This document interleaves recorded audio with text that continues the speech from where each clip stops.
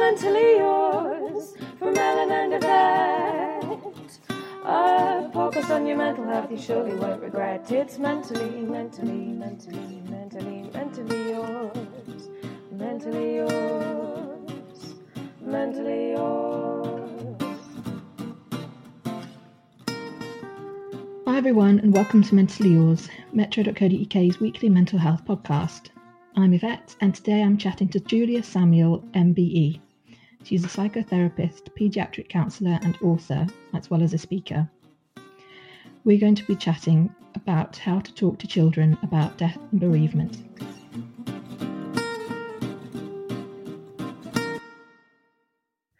So what children need is the same truth as everybody around them in very kind of straightforward language. So with the death of the Queen, they need to know that the Queen has died, that she was 96 years old, so she lived a long life and she had a peaceful death, and that what they may not know what death is.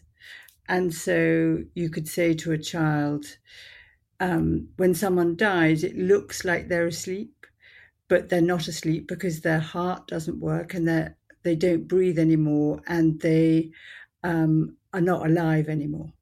So that children begin to understand that death is irreversible. And I think the main, children learn these things kind of incrementally over time. And one of the things is to ask them, what are your worries? And they might say, does that mean grandpa or grandma's going to die? Or are you going to die? So the answer is yes, we are all going to die, but we hope to live, for a long time. Mm. And why might this be a confusing time for children? I'm sort of thinking about maybe some of the language people use around death that's maybe a little bit confusing. Exactly. People use terms like, well, you did passed away or lost or gone to a better place. And they lose things every day, but they find them again. So it's important to use very kind of concrete language. And it's a way of beginning to have these important conversations that children then kind of are familiar with them through their lives. So death and dying and bereavement isn't something that is hidden away, that is frightening, but is part of life. And as they learn to understand it, then they feel more confident and more secure in dealing with it. It's what children don't know they make up, and what they make up is much more frightening than the truth, because your imagination is limitless. Whereas when you're told the truth, as much as you do know, and there'll be things that you don't know, and you can say that, then they can learn to live with it. But also, one of the things we often don't talk about death and dying with children, or actually with adults, but also one of the things that we don't talk about either is that we're all going to be bereaved. At some point, there's going to be people in our lives that are very significant to us or even not very significant to us who are going to die. So beginning to understand that the process of bereavement and grieving is a natural process. And for children and adults, it's a sort of movement between having a focus for your grief, feeling sad and crying, and then oscillating to being absolutely okay and getting on with your day, and that you move between the two. And that process of oscillation is how you, over time, adjust to this new reality that this person has died. Mm. What kind of questions can parents expect from their children, and how can they answer them? I think they might ask, what does death look like? And I think you would say that someone who has died, they are very pale, and if you touch them, they're cold. Sometimes you might say that they have blue lips, and that, that's probably enough.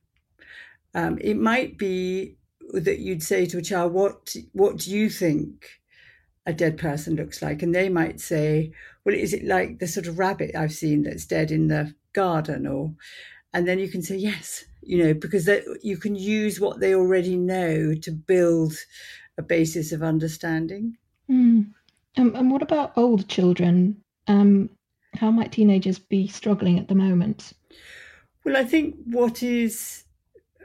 for all of us to some level difficult is that there has been so much change and kind of movement and uncertainty that, I mean, for some young people, the Queen will have been significant and the sort of background presence to their life. To other people, they may not be, she may not have so much significance, but it is a big change for us as a nation.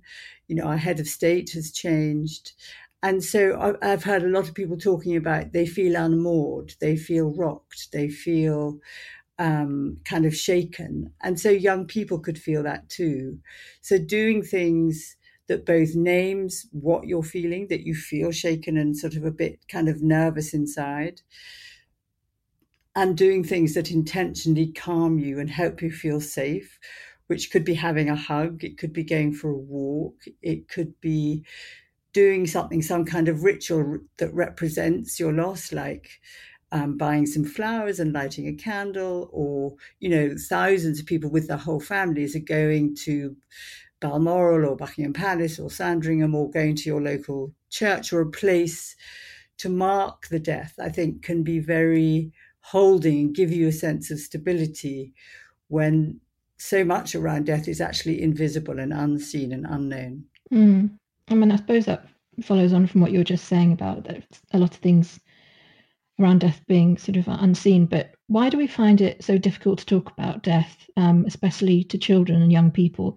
I mean, when I was writing these questions, I was even sort of struggling, sort of thinking, gosh, because it is hard to have conversations around death, isn't it? Or it can be for me. Maybe not so much for you because you do it so much, but yeah. I think it's two things. I think because we haven't, although I think the pandemic, one of the sort of, I don't know if the word is upsides, but one of the outcomes of the pandemic, I think there have been more conversations around the kitchen table about mortality and death and dying than there were before. But before, I think there was a kind of magical thinking that if I talk or even think about death, it will somehow hasten my death or hasten the death of someone I love.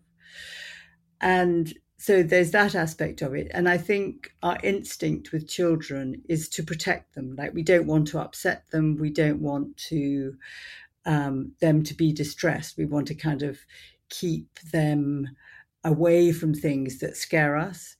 But actually, I think children learn from the adults around them about what to be scared about and what not to be scared about, because they observe the adults around them. And so if we are open and honest and both sad but also get on with our day, then they learn that you can be sad and grieve and talk about death, and it doesn't mean that you're going to die, and it doesn't mean that the world is turned upside down, but it's part of life. I think that's what I was thinking about as well when I was asking about why this might be sort of a bit of a confusing time for some young people, because you could be in a family, couldn't you, where one of your relatives is very sad about the Queen's death, and then someone's seemingly completely unaffected, and to sort of have a family that's kind of reacting to grief, well, or having those different reactions in one place must be quite difficult.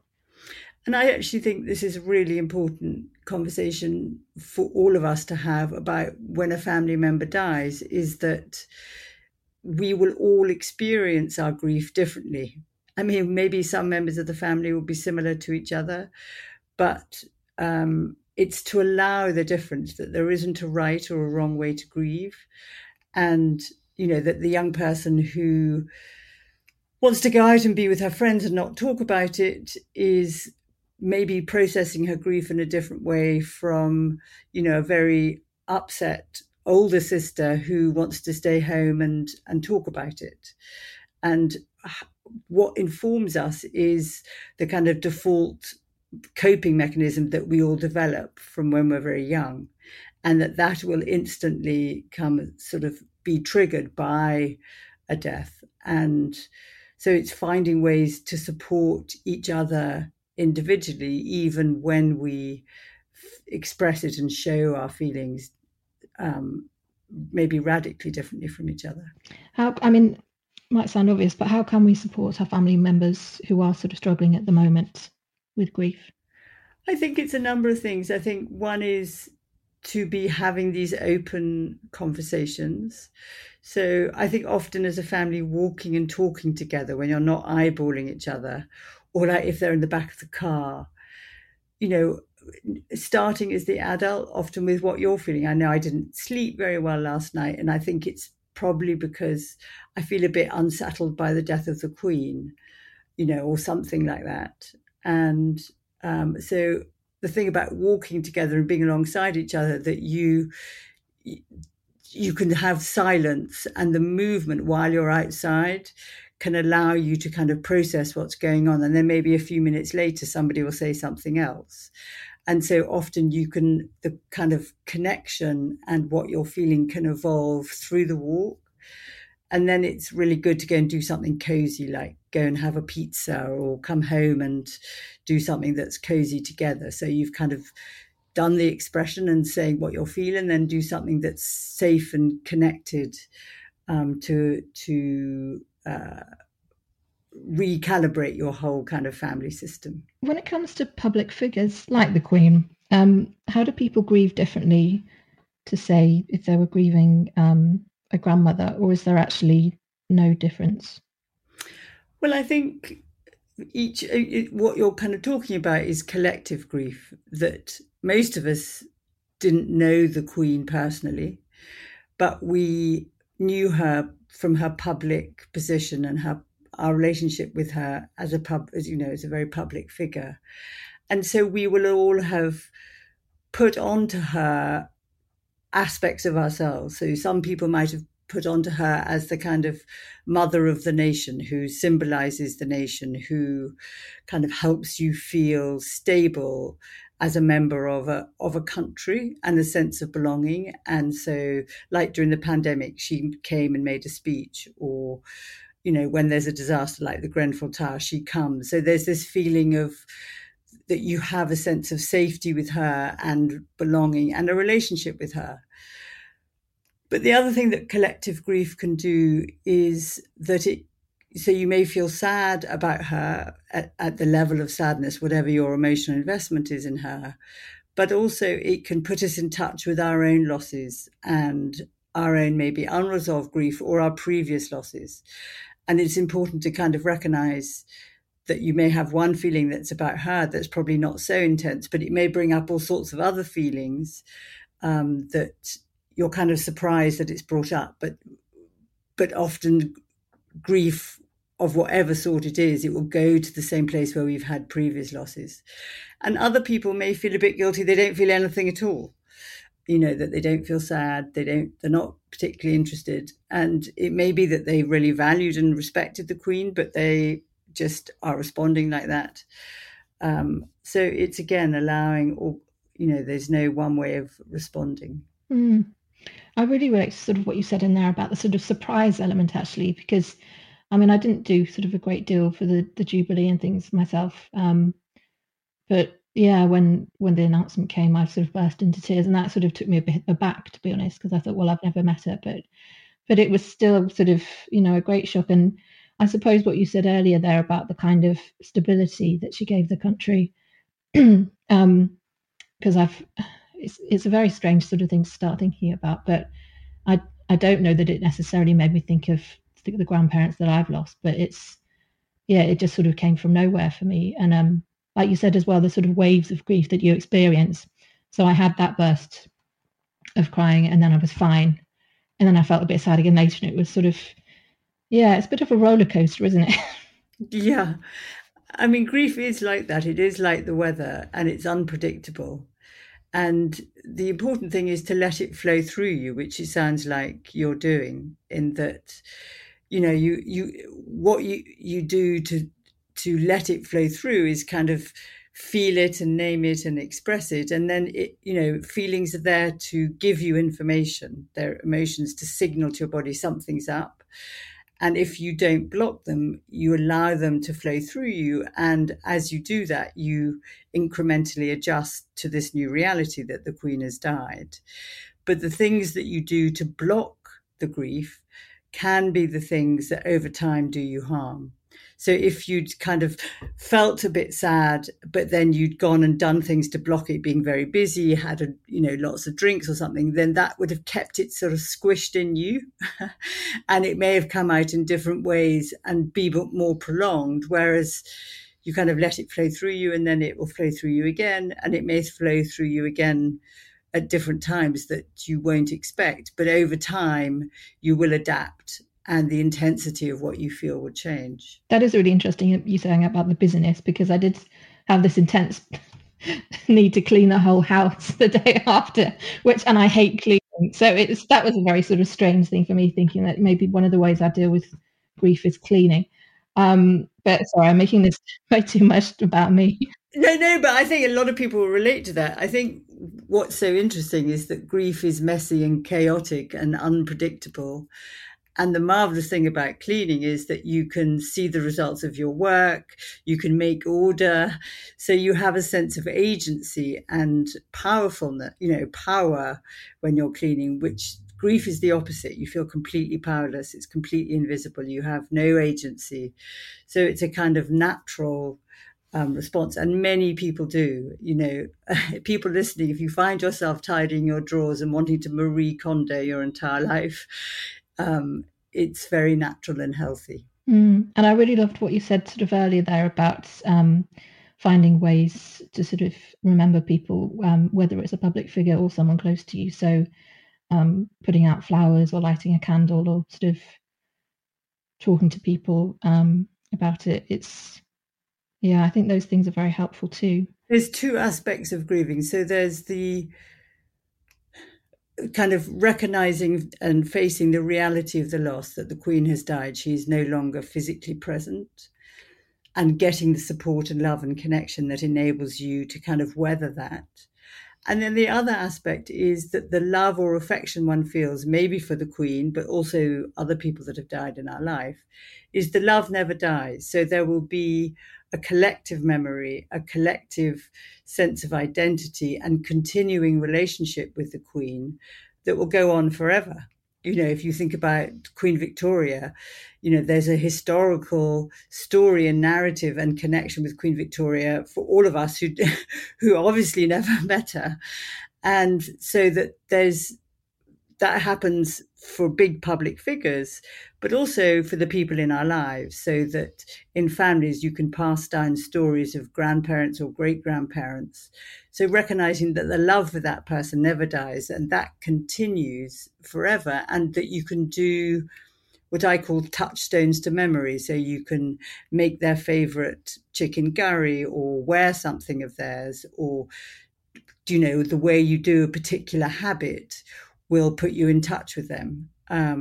And that's, I think, very important too. It's not over. You don't forget and move on, but you remember and connect. I have a question now, which is kind of about the total opposite, really, of what I've been talking about, which is sort of people who were grieving and were hit by the death of the Queen.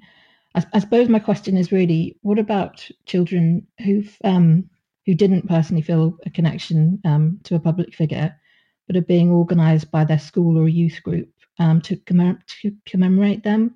Do you have any advice for parents dealing with that sort of situation? I think it's to acknowledge and let them say, well, I don't really feel anything, but also to be part of something that is bigger than themselves, and kind of participate, even if it doesn't have a huge meaning, because they'll be able to go back and remember it in, say, 10 years' time. And we all need to be part of a community and a sense of belonging. So I think it's worth participating, even if it isn't something that is incredibly important to you in the present. It might be a good memory for you in the future. And just to finish up, I've got a massive question. Okay. What should you say? What should you say to a friend or family member who is really struggling at the moment with the loss of the Queen? I think the main thing is to acknowledge it and say, I'm so sorry. and I can acknowledge that they're sad and say, I can really see that you're really sad. And then listen, let them talk to you, let them be with you, be kind to them and be there over the next coming weeks, because if they are really emotionally invested in the Queen and really distressed, that won't stop. The minute our official mourning is over, it's likely to continue. So to kind of be the friend that every now and again just shows up, maybe with some soup and a hug and checking in. And it's a sort of loving, compassionate kindness is the thing that really helps. Thanks, Julia. Is there anything that you'd like to add that you feel I might have missed about that? I think the other thing just to say is that it can be very helpful to do two things. One is that often grief feels like fear and we feel it in our bodies. So taking exercise really helps, even if it's only 10 minutes, like go for a walk or kind of move your body around. Going outside is better because I think being outside gives us this feeling of internal space, and often grief, we feel kind of crunched up and tight inside. But also it might be worth journaling. Writing it down, not in a brilliantly, beautifully written way, but just write notes, because it's nice to look back on and have a record of what you felt at the time. But also research shows that journaling can be as effective as therapy when we're feeling a lot of emotions, and that can be a very kind of give us a sense of agency. We don't have to ask or call on anybody else. We could just pop things down in the notes on our phone or in a little book or whatever it is. So this is goodbye from Mentally Yours. So go away, enjoy your day, get on with all your chores from Mentally yours. Mentally yours. Mentally yours. If you've been affected by any of the issues we've been chatting about today, please give the Samaritans a ring on 116 123. If you've enjoyed this episode, please leave us a review and subscribe to our channel, and perhaps even go back and listen to some old episodes. We have many of them. Also, you can get in contact with us. We have a lovely Facebook group, which is called Mentally Yours, and we're also on Twitter at MentallyYRS. See you next week.